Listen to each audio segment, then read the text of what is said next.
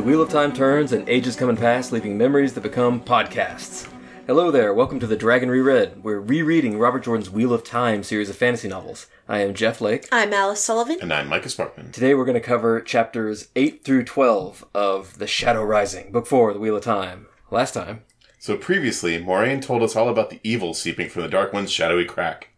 Tom and Matt were ensnared by Rain's Dragon D, which means Dragon Destiny. I know that I left it ambiguous, but now everyone knows that's what I mean when I say Dragon D. Nynaeve's detective agency and Moraine interrogate some Black Aja, but then they get to the important shit, talking about boys. Then Rand, Egwene, and Elaine all get together and decide it's time for some, experimentation, just how does it feel when I do this? Or what if you and I do this thing together? That kind of thing, Right, normally. Yeah. That's it. That's what you do once you've taken over our country. Just do a little experimentation. So, Chapter 8, Hard Heads, with the icon of the dragon. So, there's more Elaine and Rand stuff. So, we've been excusing a lot of the behavior of these people by saying that they're just kids, but it has been brought to our attention on the website facebook.com that... Not familiar. I've never been on the, Facebook? Yeah, it's like a book of faces. That doesn't make any sense. That these people are canonically 20 years old. Which is much older than I thought. I mean, I think we had discussed, our estimation was that Egwene, who's slightly younger, would be 14, 15-ish, where the guys would be 16. 16 or 17, yeah. I always thought that we had said they were a little older, that Egwene was about 16, and Matt and Rand and the lads were about 18. Yeah, either way, it's getting pretty close to the territory where you expect somebody to not be a blithering idiot all the time. I don't know, because I teach college, so I deal with between 18 and 22-year-olds regularly, and they're blithering idiots still. There's really maturity. Dr. Sullivan says you're a blithering idiot, students. Give me tenure. They're really, I don't know in terms of maturity if there's much of a difference between 18 and 20. That's an interesting point. There isn't a magical maturation that happens when you turn 20. So, especially since they don't go off to college, they don't have this major life change. Yeah, I guess from our perspective, if you're 18, you're in high school, so you're an idiot. And if you're 20, you're in college, so you're theoretically an adult. Though, I looking back to what I did when I was, in my early years of college, I was still kind of an idiot. I did a lot of dumb stuff, Yeah, it does track because these subsequent chapters, we get a lot of stuff of Rand being a big badass dude, fully grown, clearly. Mm-hmm. Yeah. It's also... I also imagine it would influence their maturity level, the fact that they grew up in a small town surrounded by people very much like them. They don't have much of a world perspective in the early.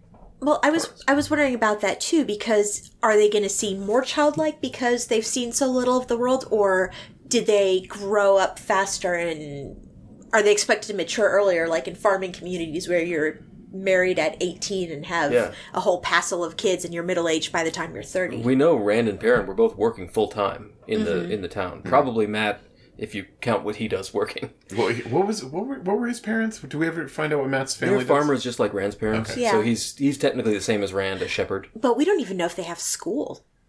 Right? Yeah. They probably don't. Rand talks about learning things from his father's his father's shelf of books. Yeah. Presumably their parents teach them to read, and maybe that's about it.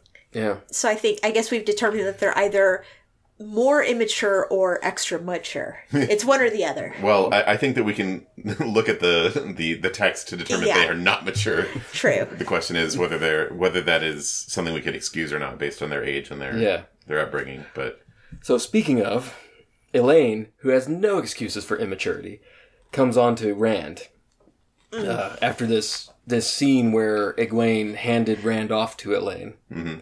And, I would actually defend this particular scene. I thought this was pretty realistic. I wrote the same thing. I actually wrote, as awkward as this scene is, I actually find this to be kind of weirdly relatable. I think I've been in this situation. When I was in high school, probably. The first time you kind of like someone and you're pretty sure that they like you too, but there's this weird gap where you're trying to make that known without without putting yourself, saying it. Yeah, right? exactly. Without like putting yourself in out words, there. you've fallen in love with this person, but you don't want to just say that because you might get hurt. And when you're bitter old people like we are, you just say it, right? Yeah, say fuck it. You know what? You don't like me? Fuck you too. Exactly. Well, maybe not like that, kids. No, it works every time. Trust me. It's great with Yeah, ladies. but these people, like, she's like, well, I like you. And he's like, well, I like you too. And she's like, no, I really like you. And he's like, well, I really like you too. No, I'm very fond of you. Does that mean something different? I don't know if that means something different. Right. And then she just says, like, kiss me. Yeah, you want a bone? Right. She takes the leap. Yeah, I mean, like, really, that's the closing move, right? To say, you want a bone. Yeah. Want a bone. Right. Not the opener. That's the closer. Yeah. Of the 3-minute conversation. To be fair, if a girl started with that and you were in your teens or 20 or whatever, would you have objected? Would that have been a deal breaker? No. I mean... It would be like, do you think we can fit in this locker? But here and now, because the answer is yes either way. I'm just curious if I should get going or not. Yeah, that's the answer.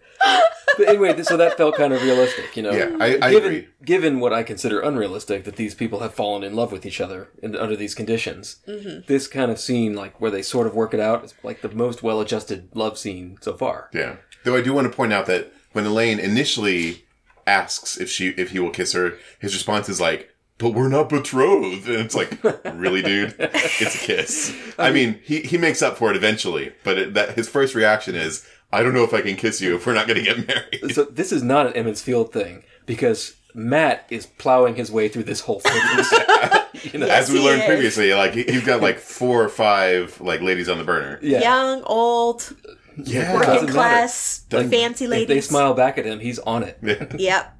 Well done. So, I mean, maybe Rand is just really oblivious to the way, or naive, and he thinks that, like, that's how babies get started?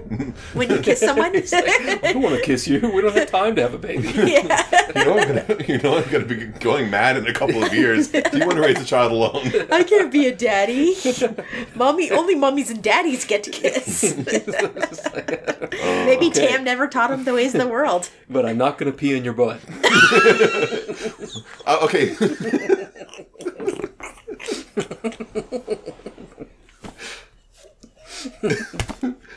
Look, he works on a sheep farm. Presumably he saw some sheep. He must know. Yeah. He must know the mechanics of it. So Rand does like a pretty baller move. She's like, what, you're not gonna kiss me? And just like gets her like just like a solid passionate kiss. Right. And As she's soon like, as he sees the green light clearly. yeah. Yeah. Which is, that's good. You should always wait for the green light before That's you good. And go in. he's nice and tall. You can do the good kiss down thing. Yeah, that's right. But he also what is he? He says something like, "You and Egwene didn't plan this, right?" And Elaine like totally gaslights him. She's like, "Nah, man, that's really that's fucked up that you would ask Right. that." Yep. That's the foundation of every good relationship is lies. Yeah, Elaine, she's being deliberately manipulative of Rand here at this point, and she thinks about it. She thinks in her head, like, she never thought she would stalk a man like a huntress stalking a wild boar. Is that what she's doing here? I mean, I guess she certainly seems to be scheming a lot throughout I this. think she feels like she has to compete with Barrelane, which she doesn't. Because Barrelane is, scared out of her wits now. I guess she doesn't know that, right? Yeah. So, yeah, they kiss. It's a pretty good kiss. Give it a 4 out of 5. What do you think about the scene where he tries to make a flower for her with the feathers from his destroyed bed, but he tries to embrace Sidon and fails, so he's got like performance pressure. I thought that was kind of sweet, and she gets it, right? She's like, this is something he really wanted to do for me. He was trying to be sweet, and that means something to her. So she actually wants to keep the feathers. I thought that was kind of cute. Yeah. Yeah, I thought it was a little, what's the word, creepy? Unsettling, Because he's doing this thing which is, wrong, right? This evil thing. Mm-hmm. But he's trying to be sweet, and also it doesn't work. And they're standing in the wreckage of the room that he trashed with his madness like 5 minutes earlier. Uh-huh. Yeah. I kept a cringe counter. 16. 16 cringes? Yeah, 16 cringes. Just in this little section? Yeah, their whole little thing. Oh, wow. I had a lot of trouble reading this chapter because it was so painfully cringy. Pretty awkward. But again, for me, I found it relatable. Yeah. Probably because I've been in a lot of awkward romantic situations in my life. Yeah, awkward. Not necessarily unrealistic, but Yeah, true. definitely awkward. Yeah. Mm-hmm. And then she rewards him for being honest by taking away the pain that she caused to him. Yeah. Yeah, they must have got him really hard. Like you were saying in the last episode. He was still limping from whatever they did to his butt. Yeah. Because he pinched someone, so they decided to like cripple him for a week. Pretty much. Mm-hmm. So that's nice. Yeah. Then they cut to Elaine leaves, and they cut to a scene where Rand is laying down the law for the Terran lords. Actually, I want to say something because this actually bothers me a little bit. So, why does Elaine leave here? Like, I think from a writing perspective, she leaves because she's like, this is a romantic scene, and they're saying this is a clear cut from the romantic scene to like the business scene. Mm-hmm. But Elaine is a character who has a lifetime of training in statecraft. Yeah. Mm-hmm. She would be immensely valuable in this conversation about taxes that they're about to have. And they get into that a little later on, that she's basically tutoring Rand. And I'm glad that they came back to that later, because it bugs me a little bit that they're like, okay, we're done making out, so skedaddle, when she would probably be better at the conversation they're about to have than he would. You know, on like Agreed. On a practical level. You know, there is the level though that he is the sovereign, and he can't. She's like, she could be interpreted as the representative of Andor, and he can't be seen to be subservient to Andor in front of these guys. That's a good They don't get into that at all, but that's something that I would worry about. And Elaine might think of that as just like diplomatically, because of her role. She can't be in this room. I would have liked if she had said something like that, or even thought something like that as she was leaving. Because to me, it felt like they were kind of dismissing her character, despite the fact that like she has skills that would be directly applicable here. Right. Skills that would make her a relevant character in this narrative for the first time. I know. Yeah. And he needs somebody like that too. You can tell that he does not really have a whole lot of a clue of what he's doing, because he's talking about how the taxes on farmers are too high, which is great. You know, like that's a good thing to think we need to give these people relief, but the way he fixes that is he says, you're going to cut taxes on farmers by 3/4 and on everyone else by half. Don't argue, just do it. Mm-hmm. And that seems like not a lot of nuance going into that statesmanship there. Somebody in this country, right, in this governmental apparatus, is setting these tax numbers based on some kind of information, right? They probably are setting the tax numbers to the highest number that they can pull in, but somebody knows what the minimum number they can pull in and still, you know, pay all of their costs are.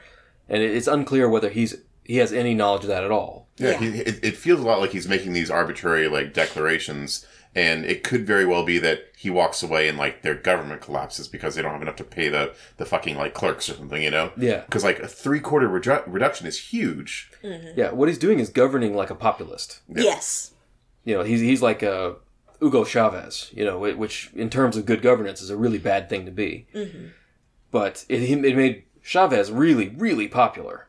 And I don't know if that's Rand's goal or if he's just, you know, a hayseed who empathizes with the farmers. Yeah, and you know, I guess in terms of like his ultimate aims, whether it's intentional or not, he probably is going to benefit a lot from having the farmers behind him. You know, like having the populace support him is probably like helpful in his long-term aims. I would really love it if Elaine started to have a larger role here, because I feel like she really is needed. He is in this dictatorial position, but at the end of the day, he's still just a farm boy. He can channel, but that doesn't mean that brings knowledge with it. He has the presence, and I think they talk about that a little bit. He has this like commanding presence, but he doesn't actually know anything about running a country or ruling, right? Yeah, so there's this 3 days learning statesmanship / making out montage we get, kind of, where he learns some stuff before Elaine has to go away. Yeah, and in this meeting that we get with him and the Terran High Lords, he spends the whole time thinking about Elaine. Yeah. And it's kind of funny, actually. You know, they're like, but, you know, we need this tax revenue to fund our lordly stuff. And he's like, I wonder what she meant when she kissed me. I'm glad they did that, though, because that happens. There's been scenes where that's happened with the women, where they're thinking about something that happened with a dude and not paying attention to what's going on. And that always irritated me. So I'm glad we're seeing the flip side of that. Yeah, absolutely. I also want to point out that they're having this meeting in this room that he just destroyed. So they walk into, they have this like this meeting that they don't particularly care for, and they're surrounded by like the burnt, charred remains of things he set on fire. Yeah, I guess that exploded that mattress. crazy reflection fight happened this morning, right? It just happened. Did it? Because that happened. I guess it's been a day, yeah. And then Egwene and Elaine went to see him, and then this meeting happened. Yeah, and so he's gone through 2 mattresses in one day. Would have been 3 if he hadn't kicked out Berlane. That's a good point. I mean, when it's the daughter heir of Andor, you swap out the mattresses. At least change the sheets. Yeah. I mean, that's just a classy move. But, so he uses like Emmons Field economics to reorganize the economy of Tyr in this meeting.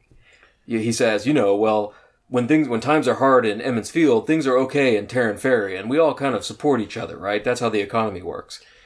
Yeah. Doesn't work at a macro scale. Yeah, no way. But I suspect that from Jordan's perspective, this is like the right thing. Like he has this theme. We've discussed it before, where the people who are running things aren't necessarily like the best people to run things. And I suspect Jordan would say that a farmer is just what they need to come in and like fix the problems with their government. You know? Yeah, I would love it if there was a scene where some bureaucrat sat down with him and said, like, we tax this amount of money, this is how much it costs to upkeep the army, and we have to upkeep the army, otherwise Ilion will invade, because Ilion hates us. Yep. And this is how much money it costs to ship the grain barges to Cairhien.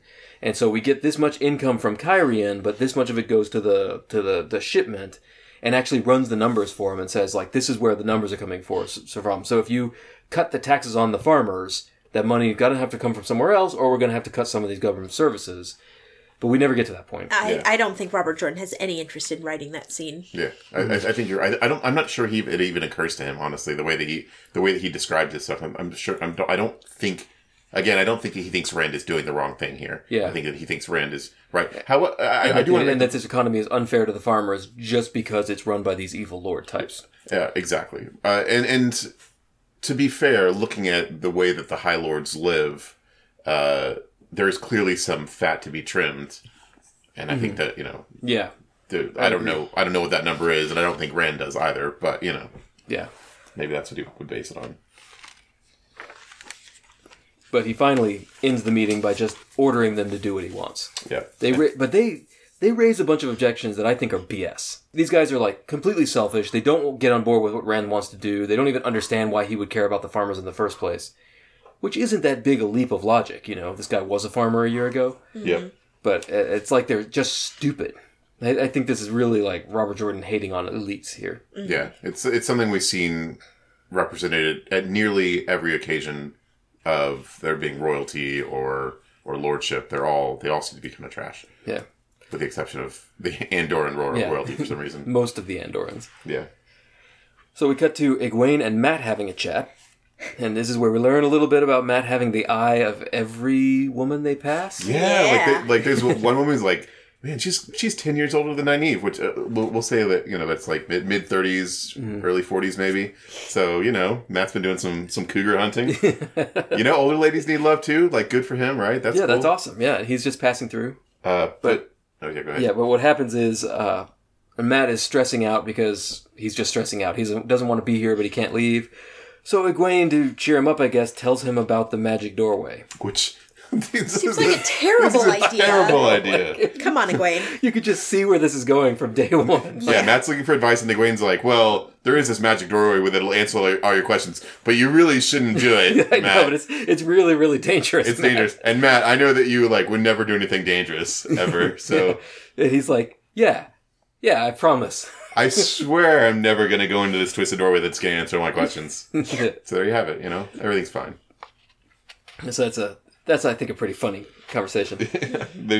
We know where that's going. Yeah. So chapter 9, Decisions, the icon of the moon and stars, which is Lanfear, right? Yeah. I think so, yeah. So this is an interesting thing. He varies his chapter structure here. Robert Jordan does. Normally it's one POV per chapter, and normally they cut between POVs with those little text breaks. Yeah. But here he actually does some sort of a bird's eye view of what everybody's doing over this period of 3 days. Yeah, it's. I don't think we've seen a chapter like this ever up until now, right? It's just like it's like, and it's not exactly a bird's eye view. The perspective shifts between the characters too. Like we do get some like internal some thoughts or some stuff that only that character would know from each character, which is interesting. That's cool. I mean, it breaks some of the literary rules that he set for himself, but it's nice to be surprised and get a mix-up this far into the series. Yeah. So it's a grab bag, and Matt is sitting around wondering whether or not to use the stone doorway that he's been warned not to use. And he's dangerously bored because no one wants to play with him anymore. And Perrin is hanging out in the taverns looking for a rumor to tell Fail to lure her away. This is like a super lame attempt. I don't know why he thinks this would ever work. Yeah, right? Very bad. Yeah. Egwene and Nynaeve are questioning the Black Ajas more, which while doesn't get them Nynaeve anywhere. is learning to cook for Lan. Yeah. God, I was like, really? Come on. I thought they worked their stuff out, you know? He was like, thanks, but no thanks. But here's my ring. If you ever need my help, I'll come running. And then she said something about how men never come in time or something like that. Never when you really need them. But now she's wearing dresses of his color, and she is like trying to woo him. Which I don't even know if this is the Emmons Field way of wooing him or if this is the crazy Nynaeve way. It is super unclear. I mean, Egwene did tell us a little bit about the way that you would like woo a man in Emmons Field, giving him a bodice that you sewed or something like that. I think it was a shirt. Sure, Whatever. yeah. It's the same thing. Look, Cross-dress for me. bodices look good on any gender. I'm just saying, it's like it's very shaping. Yeah, but that's what she's doing. So Yep, for some reason. And Avienda and Egwene are friends now. And they get naked together. Do they do? Yeah. There's a scene where That's she's pretty taking good a in bath, the and TV Avienda's like, "Oh, I'm going to take off my clothes too, so you don't feel uncomfortable." Yep. And then they like touch each other a little bit, and it's just Kiss some light just a little. kissing. Yeah, I mean, just some friendship kissing. right? In the Isle Waste, this doesn't mean anything. we're just spear sisters now. And Avienda, in particular, suggests killing Barrelane in a knife fight. Which Because Barrelane, they think, is a competitor with Elaine for Rand's attention. Barrelane has done nothing wrong, and they're hating on her so hard. I feel kind of bad for Avienda's her. like, yeah, just challenge her to a knife fight. Like, normally you challenge her to a fist fight, but, what did you say? She's the kind of woman who would take a beating and not turn away. Right, or something yeah, like that. so just kill her. So just kill her. Problem solved. Oh, man. Things are different in the Isle Waste. I'm glad that they did not take that advice. That seems like that would have been a little extreme. But they do kind of explain what's going on with Torian and Barrelane Oh yeah, this in the is creepy. next scene, because Rand is having another scene where he has to threaten the High Lords to get them to do what they want, Yeah. and Torian wants to bone Barrelane. That's what's going on with them. Yeah, and Rand is forcing them to do a treaty with Mayen, of which Barrelane is the leader, Right. and they keep trying to twist the treaty in like a way that gives Torian power over Mayen or over Barrelane. Right. So This he is can really use it creepy. to. Yeah. This. I remember when we first met this guy. He was kind of the way they described him is kind of like unflattering, and I guess it was supposed to indicate his unflattering appearances that he's like a kind of a horrible He's person. a creep. And yeah, we've seen a couple of on the periphery, a couple of exchanges between he and Barrelane, and apparently this is what he's going for. Mm-hmm. But Rand is getting a little on the tyrannical side. I believe he says, "If you don't fix this, I'm going to have you hanged." Yeah. I think they just won't do what he says. Yeah, So he's just kill him. frustrated. And all of the Terrans don't seem to understand that they are now a subject people Yeah. to Rand and the Aiel. Because it happened so fast. There wasn't some protracted war where they could come to grips with it. Yeah. But it seems like he's driven to this. It's been 3 days of this, right? Yeah. I just wonder if he were being a better statesman, if he would have to do so much like threatening. Yeah, it's possible that he could figure out where they're coming from. Well, we know where they're coming from, but he needs to like show them where he's going with it. I don't think he knows where they're coming from. Yeah, I suppose not. I don't think he gets it at all. Yeah. But historically speaking, he should be killing these people right away. There is no situation in which these people become useful to him. No, that's a good He should point. find some backbencher lords that aren't in power and say, "You guys are my guys now," and kill everybody else. I don't think that would occur to him. Yeah, it wouldn't. No, he's not a murderer. Pretty explicitly, he says like, "I don't want to kill people." Yeah. And I think that it bothers him that he even suggested that he'd kill him. I think he says Right. something like that. What have I become? But I think you're right. I think from a historical perspective and from a strategic perspective, these people will never be fully like his supporters, and more likely they're going to try and poison him or as soon as they're not scared of them anymore. I was going to say, is that the only thing that's keeping them from revolting? Is their fear of his ability to channel? Is that it? Yeah. I suspect so. All? Yeah. And as these days go by, and the fear is wearing off, and they're starting to intrigue against him, and they start thinking like, maybe we can just kill this guy. Mm-hmm. And there's no way for him to reorganize this power base without killing these people, because they have an entrenched interest in things being the way they are.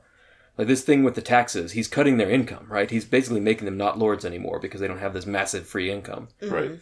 So there's no way they'll ever get on board with that. They have to die.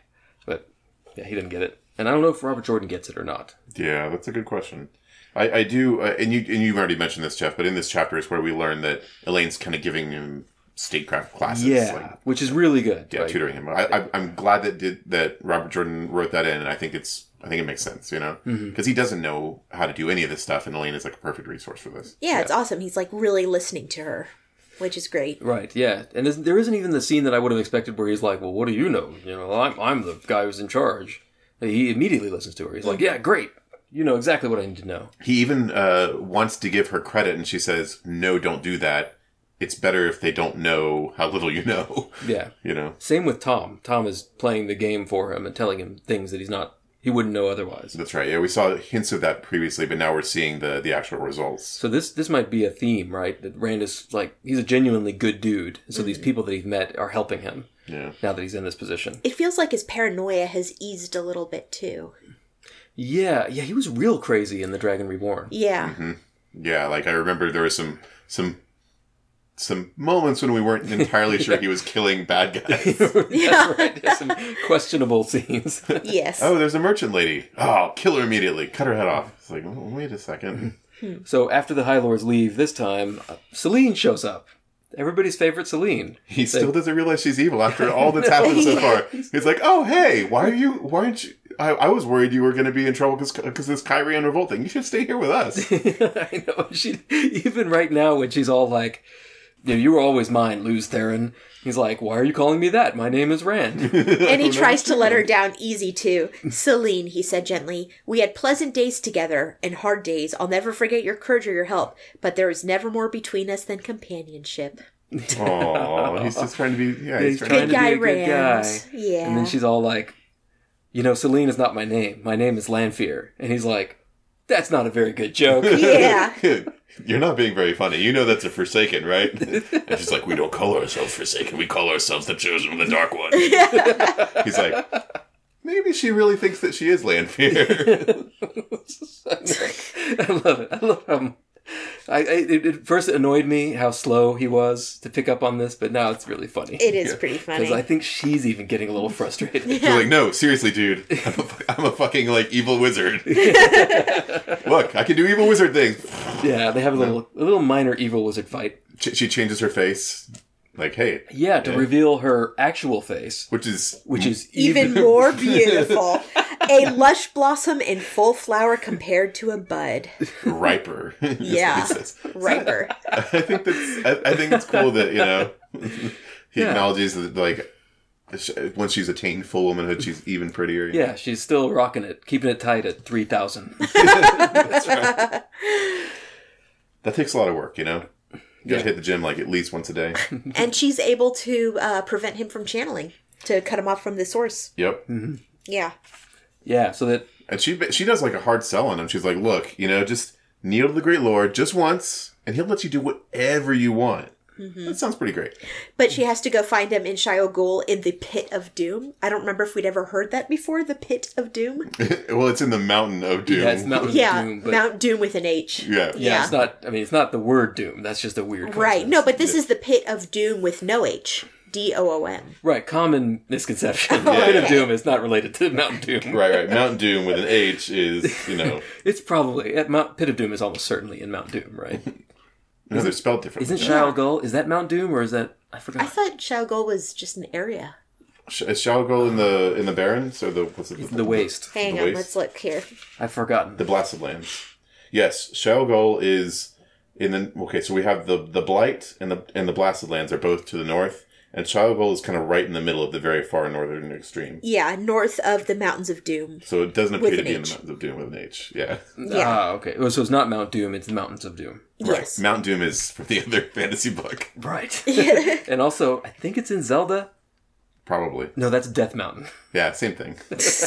Death Mountain, Mountains of Doom, Doom Mountain. Yeah, her pitch actually is a little convincing, I think. I probably, I'm obviously not Rand level of good guy. I'd probably go for this. Yeah, she says she wants to convert him, and then they'll get another Forsaken to teach him how to man-channel. And Mantle. To mantle. And then they'll rule together, and then they'll kill all the Forsaken, because she knows he doesn't like Forsakens.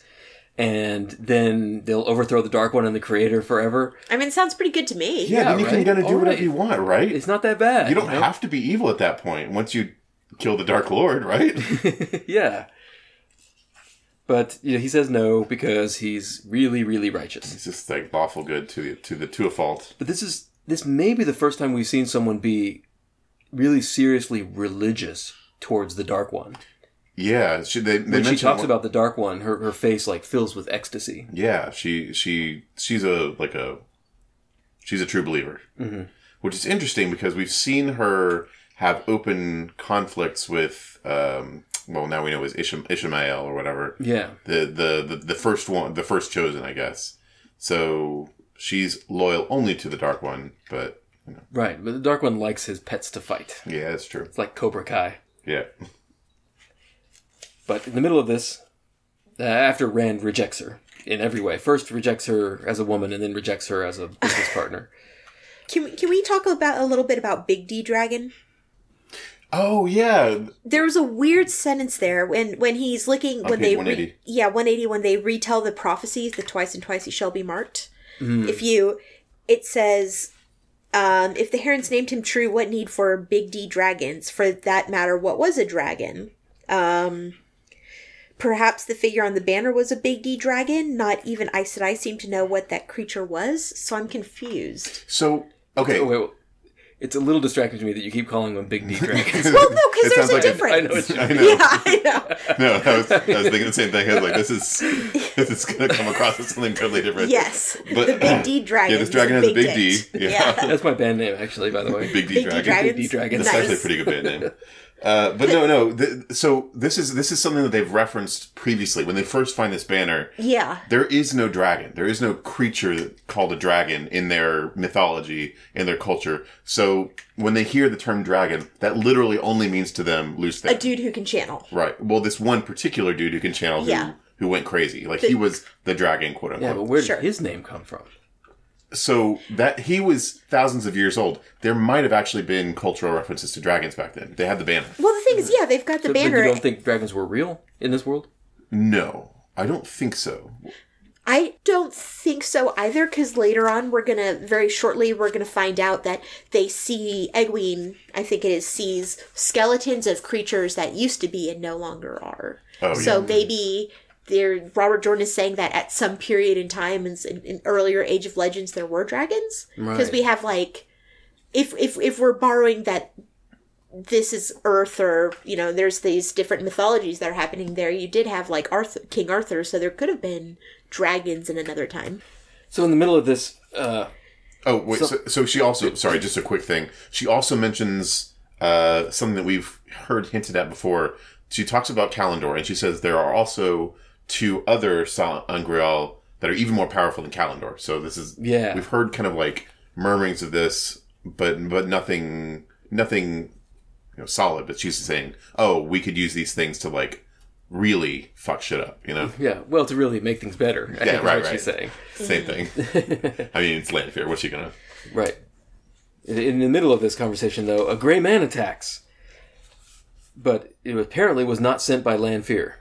Yeah. I like that. And I believe her, too. She's like, I don't want to kill you. Yeah, she's like, I want to seduce you over to the dark side. But Rand is immune to gray men, I guess, because he's so perceptive. And he kills him with a sword. He almost doesn't see him, I think, right? Yeah, he did that cool thing that I liked in The Great Hunt, I think it was, where he's looking across the room and just looking at things, and and Robert Jordan mentions the guy with the knife, but Rand doesn't notice him. Yeah. I think that's really cool. It's like his eyes are like glancing past it. Yeah. It's like, oh, there's a guy with a knife, and there's this other thing over there. Oh, wait, there's a guy with a knife. Wait, that's not normal. Yeah. And then after they have a little bit of a thing where they like shield each other, and I think he manages to shield her, but then he decides not to kill her, specifically because she's a woman. Yeah. Saved by misogyny. Right? Because let's be clear here. He should absolutely kill her. 100%. Like, right now, if he... There's no ambiguity with her. He had an opportunity that if he had done that, he probably could have, like...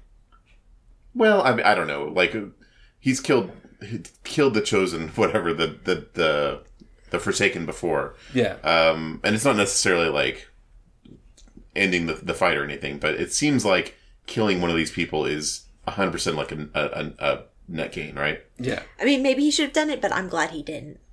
I like having Lanfear around. Oh, yeah? Yeah, I am.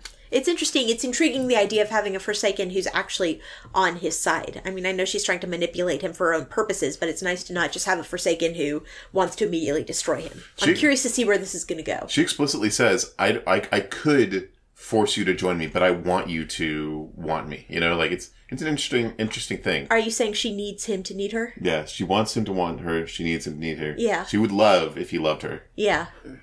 She's begging him to beg her. Yeah. Didn't I see you crying? See? That's our new theme song. But it makes me really sad, though, because we go to chapter 10, The Stone Stands. The Stone Stands. Oh, yeah, man, this is... Icon of the Dragon. This is quickly becoming nightmarish. Yeah, this is a rough chapter. It is. Yeah, so there's battle in the Stone of Tyr.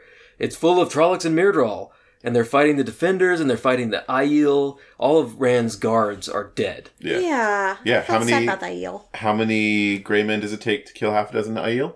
3. 3, apparently. Yeah, we found out. And they all had at least 2 spears in them. Yeah. So I guess Grey Men aren't easy. I mean, how would that work if a group of them attacked you?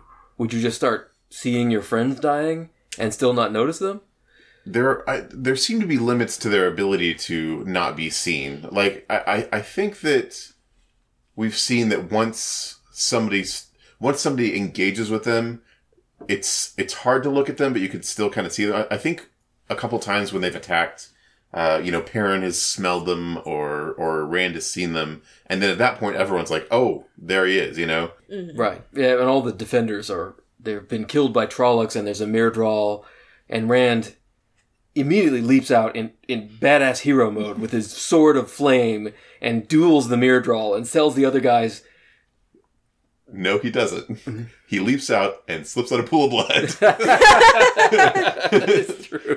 He leaps into action and almost eats it. Yeah. Yeah. But then he does a lot better. Right, yeah, and it tells the other guys, don't fight the Myrddraal, he's mine. He is being a leader here, though. Yeah, this is real leadership. Yeah, he's taking over and he's yelling, rally to the stone. The stone stands and people are picking that up, so it's great. Yeah, they're all demoralized because, creatures out of horror stories are attacking them. We haven't seen Trollocs and Myrddraal in a while, right?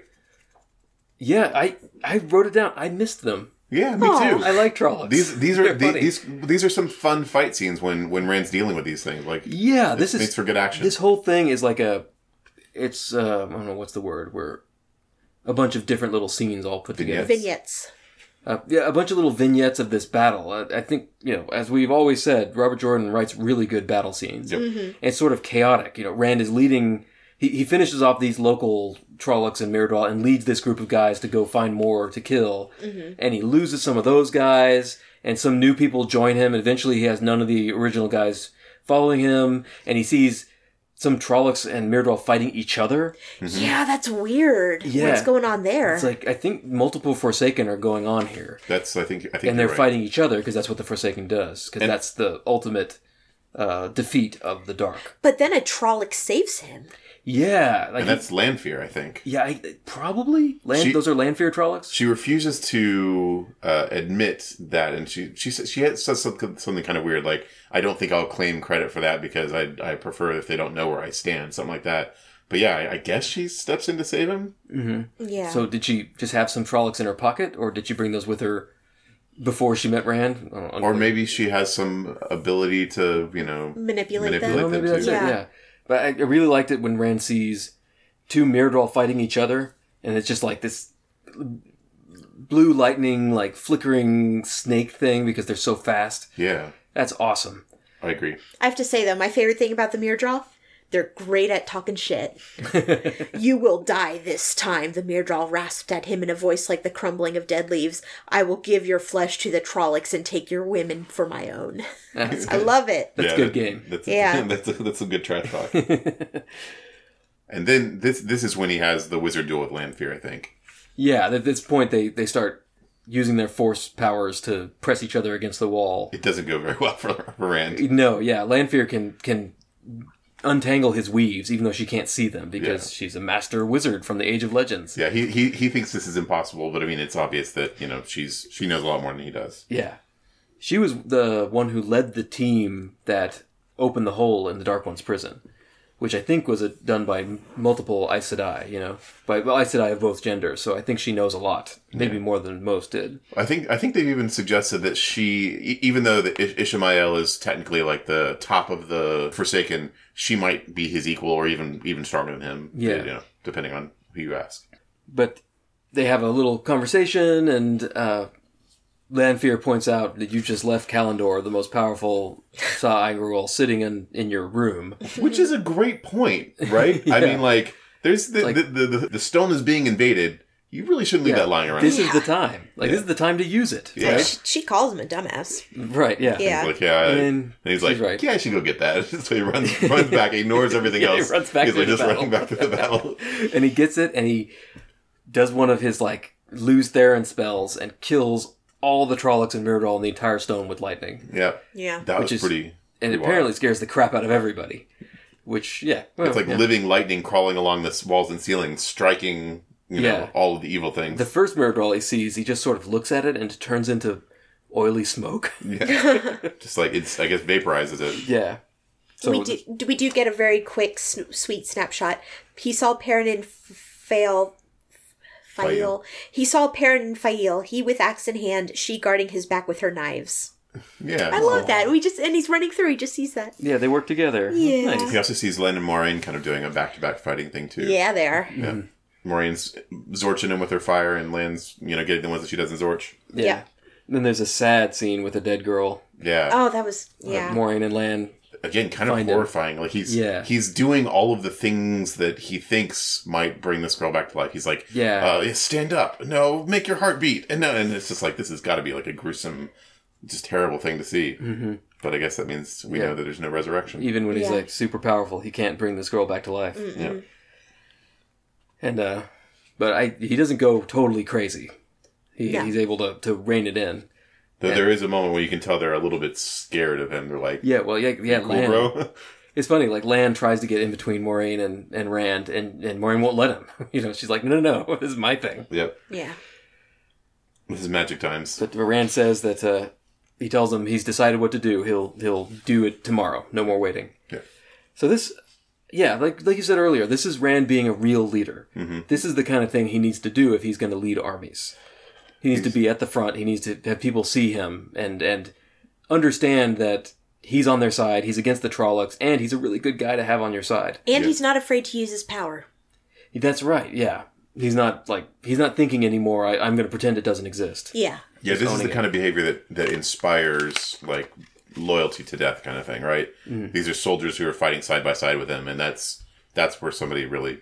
Right, yeah. And this would get the soldiers on his side, which is an important thing in statecraft. Yep. And I'm really glad he doesn't let himself get bogged down in guilt. I was afraid that was the way Robert Jordan was going to go, and we had that really sad scene with the little girl, but Rand thinks to himself, yeah, I stayed an extra 3 days. Maybe these people would have survived if I hadn't stayed these extra 3 days, but I learned a lot of really useful stuff. So he takes a very mature approach to it, I feel like. Right, he's grown up. He probably wouldn't have had a mature thought like that in the first book. Yeah.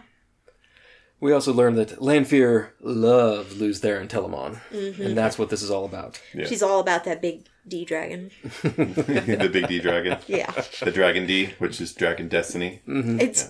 I found this really funny. Rand has this moment of like, oh man, how far have I come, when he points out that not only does the daughter of the knight, who's something women used to say to frighten their children isn't, not only does the woman of the light want him, the daughter heir of Andor wants to make out with him too. He's like, oh, how far have I come? It's like, look at me. I've got like this evil like lady god who wants to bone me, and also the daughter of Andor. Man, yeah, it's good stuff. Yeah. Mm-hmm, right, and I've also got a crush on Min.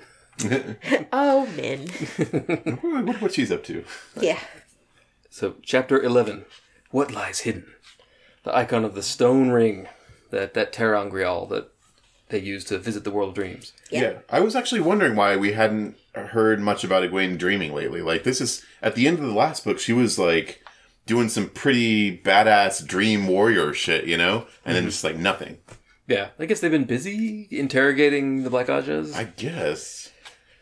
But Egwene is now going to use the ter'angreal. No, I guess she's not going to use the ter'angreal. No, she's specifically trying to learn to do it without the ter'angreal, so, which is kind of a big deal, I guess. Egwene is going to visit the world of dreams without using the ter'angreal to go get some recon on Tanchico, because the two things the Black Aja told him were go to Tanchico or go use Mazrim Tame that the Black Aja were going to do. Right. So so just real quick, there's a fun little technological note about clocks. Like, clocks are a thing, right? But they're rare enough that, like, when they're keeping time, they kind of have to fudge it with a candle. She's like, it's like, how long is an hour? I don't know. Like, maybe about here? Right. Is that an hour? I don't know. I liked how Elaine is like, my mother has 12 clocks. We're so rich. Yeah, but never one in a bedchamber.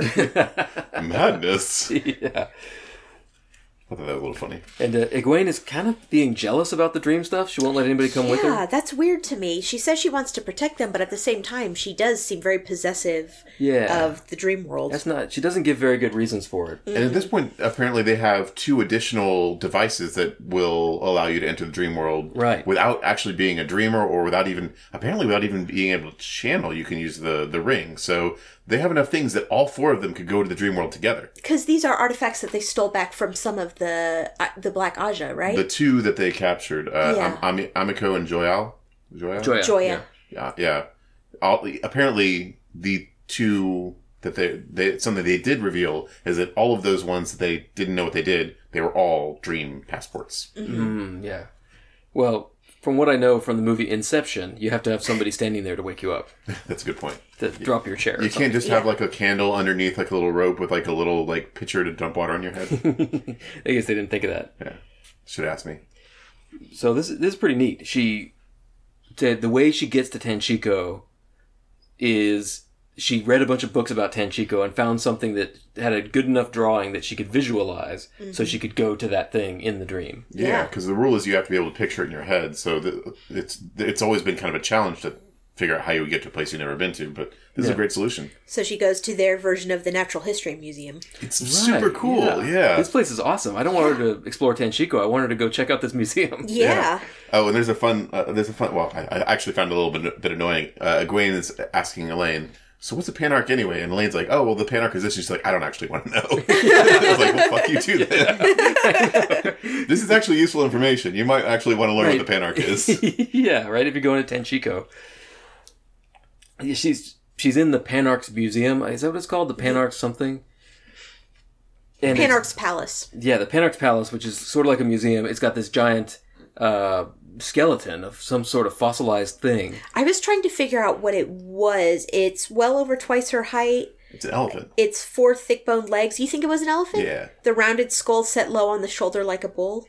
I think elephant, yeah. Because she mentions that at first she thinks it has 4 eye sockets. But it's got 2 eyes and 2 tusks. Right. Yeah. Okay, so it was an elephant. Okay. I think so. Or a mammoth. It's unclear because one of the other things is... A saber-toothed tiger. Right, She sees one of those. Yeah. So it could have been a mammoth. And a giraffe, I think. Yeah. Oh, it's totally a giraffe. Yeah, spindly legs and a long neck that reaches almost to the ceiling. Yeah, it's really cool. Yeah.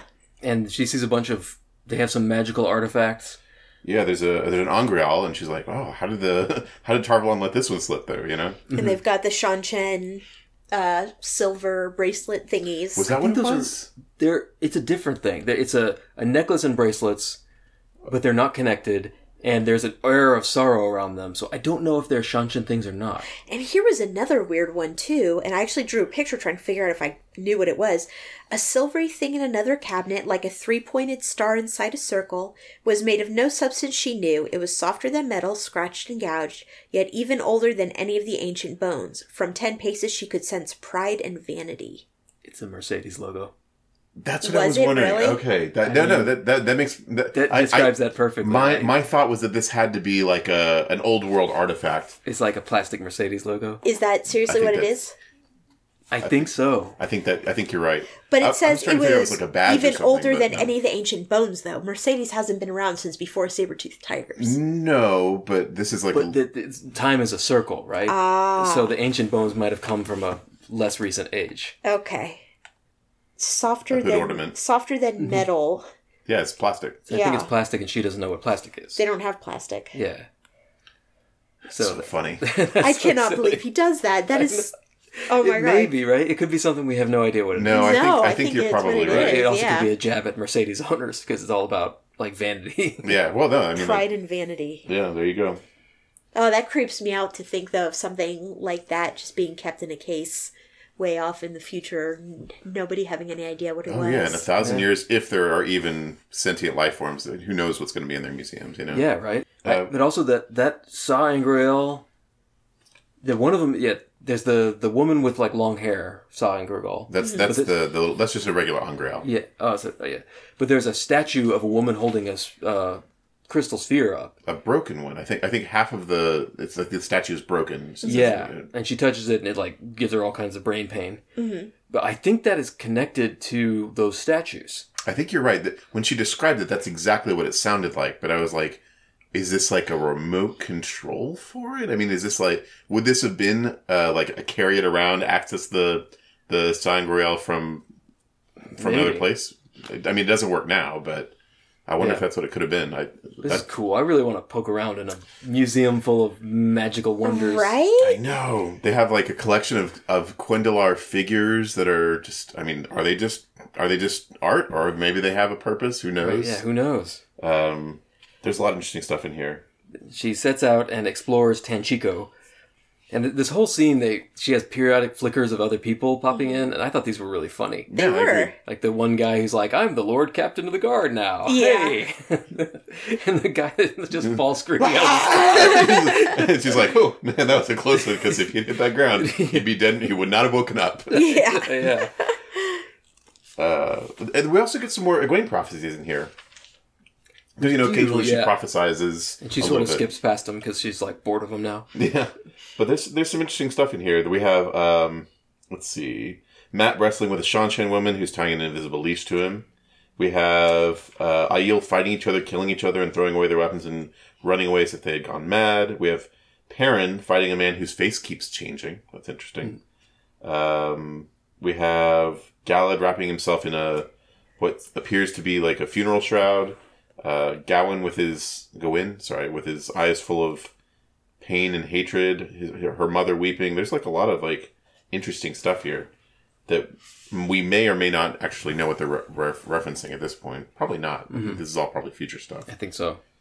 But yeah, these are always, I always like reading these little prophecies because I always like to see it puzzle out what they're. Yeah, she's just thinking about stuff she's been dreaming lately, and she's like, I don't really care. Yeah, it is what it is.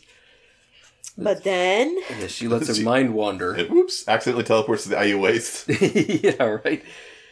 When she thinks about Aiel wise women. Yep. And accidentally visits an Aiel woman who's like in the dream world hunting a boar type thing. I think it's a hyena. Yeah, I think it was too, because they have lions. She saw a lion.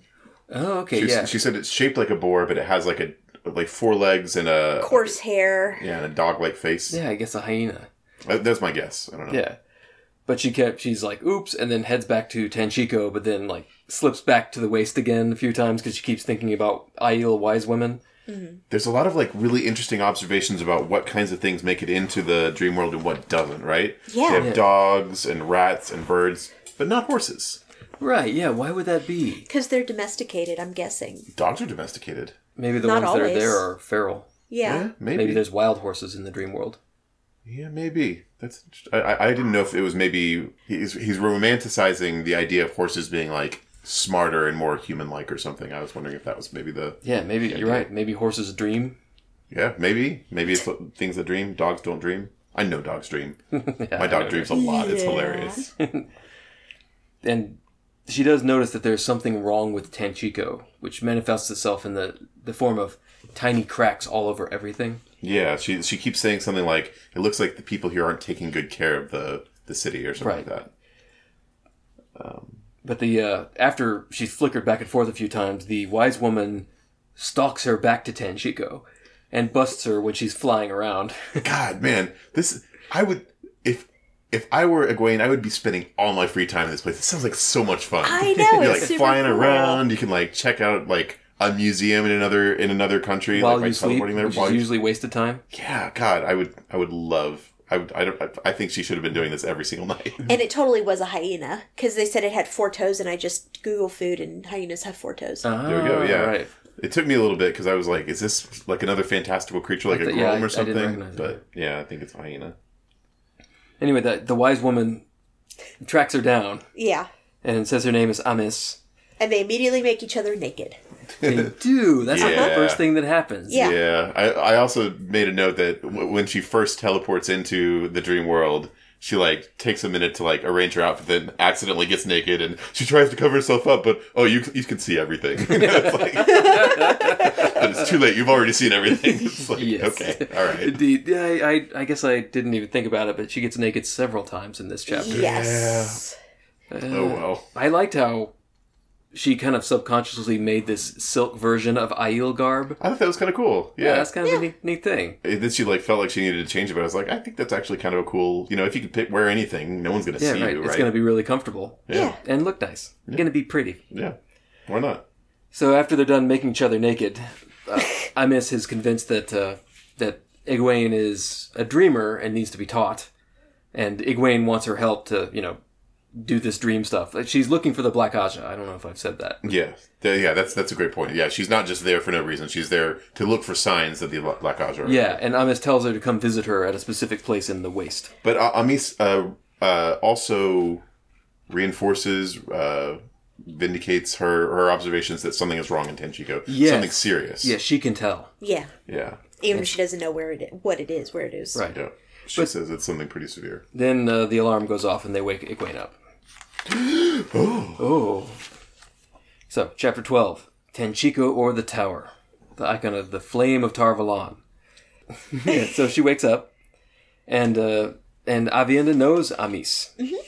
She's her sister mother. sister mother. Sister mother, yeah. Which means that she's the daughter of their sister wives or I something. still don't understand that, even after it hasn't been explained. Aiel family ties are very complex, but apparently her mother is the co-wife of... So Amis and Okay.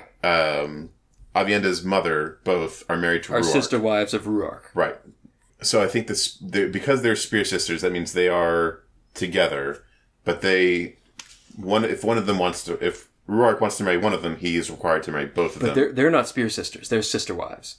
Spear sisters are maidens of the spear, right? They were, I think, she says that they both were maidens of the spear. So they were spear sisters then, now they're sister wives. Yeah. That's the idea. Aiel, I think part of it is that their names are so confusing, I guess, for lack of... They use very simple terms, but they're different enough from ours that it's. I think it'd be a lot easier to understand if they were using the same terminology that we are. Mm-hmm. But essentially, yeah, that's the deal. Yeah. And they're into polygamy. Yeah. That gives a whole set of relationships that we don't deal with. And it's really interesting the way they structure it, too, because it's very, like, female-dominated relationship, too. It's like, you have to have... the woman has asked the man for marriage, and it's up to... I mean, there's... I don't know. I just thought it was weird, because we say that it's very female-dominated, but I think it's always... when it's polygamous relationships, it's one guy and multiple women. That is a good point. Yeah, we haven't seen it. Well, is it? I think I think Avienda talked about how a lot of the maidens of the spear would have multiple lovers, and it wasn't a big deal to them. Would they? I think they mentioned in the previous book, but maybe not. Maybe Yeah, I don't know. We haven't established yet whether the Aiel practice polyandry as well as polygyny. That's a good point. But it is true that the Aiel woman is the one who decides they're getting married, or that asks. Yeah. And they go into it together with their other potential sister wives. Like, maybe they are spear sisters. Like, we're near sisters. That's what it is. Near sisters? No, first sisters. First sisters means your actual sisters. Not necessarily. You can become first sisters if you decide you're close enough, because they were saying that Egwene and Elaine were essentially first sisters, even though they weren't. So if you're first sisters, but maybe not real first sisters or whatever, then you get together and you decide to marry the guy. Because she had suggested that if Egwene didn't decide that she didn't want Rand, then they could just both marry Rand and be first sisters who both married This is what I wrote down, actually. These Aiel family structures would really solve these love triangles that keep popping up. They simplify things a lot in a way, right? It's like, we both love Rand? Let's just both marry Rand, right? Mm-hmm. Problem solved. Yeah, no problem. Yeah. So Egwene decides, instead of going to Tanchico or the Tower, that she's going to go to Amis in the Waste to learn how to be a dreamer. Which is probably a good idea. I mean, that seems like a really useful skill, and the way she's doing it right now, it does seem to be pretty dangerous. Like, there's lots of ways she can die in there without even realizing it. Mm-hmm. And there's just not, and it's such a dead art or skill. There's so few people that know it that she's kind of out of options. Yeah, we thought that there were a treasure trove to find somebody who knows how to do this. Yeah, apparently multiple somebodies. And she's really interested in the Aiel. She really developed an instant connection with Aviendha, and I think some of the other women too. Mm-hmm. Yeah, she seems really interested in their culture. Yeah, for sure. So Moraine enters and informs them of various things, such as Amiko and Joya are dead. Which is great, because, we were having this whole dilemma. What do you do with Black Aja prisoners? But if they're dead, then I guess it's not a problem. You just wait for the Dark Friends to come kill them for you. And not just kill them, nail their tongues to the door and then sloppily cut their throats. Yeah. That's pretty gruesome. Yep. Yeah, but that's what they get for being Dark Friends. Well, for getting captured. We don't actually... that's the thing. We don't actually know what they did to die. Like, they have some theories, but we're not actually sure. Yeah, they don't know, but so far, Dark Friends have ended badly, almost exclusively, in these books, Yeah, like we've said before, like, there doesn't seem to be a lot of benefits to being a Dark Friend. Yeah. Well, actually, this may be the first time somebody's given a concrete indication is that Amiko or Joya, I forget which one, said that she was going to rule part of the world after the last battle. Mm-hmm. And I think that's actually what the Forsaken are supposed to be, right? They're supposed to be the rulers. And I guess if you're Black Aja, you're hoping to work your way up to Forsaken. Right, yeah, your baby Forsaken. Yeah, it's really like... The Forsaken are just the 13 worst Aes Sedai that went evil. This is basically just MLM, right? It's like, you want to work your way to the top of the pyramid, but... Right, yeah. You got to buy more product. Yeah. So if you're up at the top, if you're the top of the tier, then you're really doing well. But otherwise, it's just trash all the way down. And there has been a letter to Moraine that was addressed to her in Tyr before she or any of them came to Tyr. It's from a wise one or a group of wise ones in the Waste. And I think we learned that they're all dreamers too, right? Right, and Aviendha knows that. Oh yeah, they're all dreamers.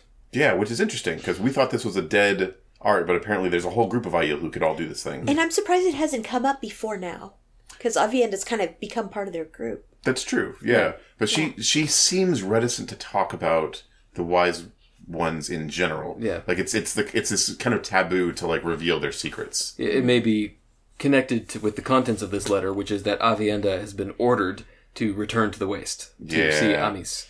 And she does not seem super happy about it. She absolutely doesn't want to go. Yeah, she doesn't react favorably. She's like, nope, I'm Gabalin. But Moraine's like, no, Ruark is on board too. Yeah, so she probably doesn't want to talk about wise ones. Yeah. I suspect that she's supposed to be a wise one in training. Yeah. I guess. It seems likely. Yeah. But they, so she leaves. She's really unhappy. But Moraine is pretty unhappy about being ordered around too. Yeah, she's certainly not thrilled about it. We also... Nynaeve's detective agency, for the first time, actually revealed to Moraine what their plans are as well. Yes, right. It's good. Get some advice from the best detective in the series. Right. And apparently Rand is gearing up for a big reveal for tomorrow. We hear that again. Right, yeah. And now at 220 pages in, something is about to happen, I guess. You know, through all this, it's funny because Moraine has been expressing this impatience, like, somebody fucking decide something. I'm actually starting to be on her side because we are a quarter of the way through the book and now the adventure begins, right? But from here, the action begins, I suppose. We'll see. We'll see. Yeah. Tune in next time. Yeah. So that's it for this episode. Next time, we're going to cover chapters 13 through 18 of The Shadow Rising. I am Jeff Lake. That's at Jeff_Lake on Twitter. I'm Alice Sullivan. That's at Alice M. Sullivan. And I'm Micah Sparkman. You can just call me if you want. Please share us with anybody you think will like us. Please give us good reviews and wherever you got this. Please check out our website, thedragonreread.com. You can get our old episodes and see illustrated pictures of us. It's what we look like in real life. Totally. Please give us your dollars on Patreon, patreon.com/thedragonreread. Please like us in real life. We're super likable. Until next time, the light illumine you.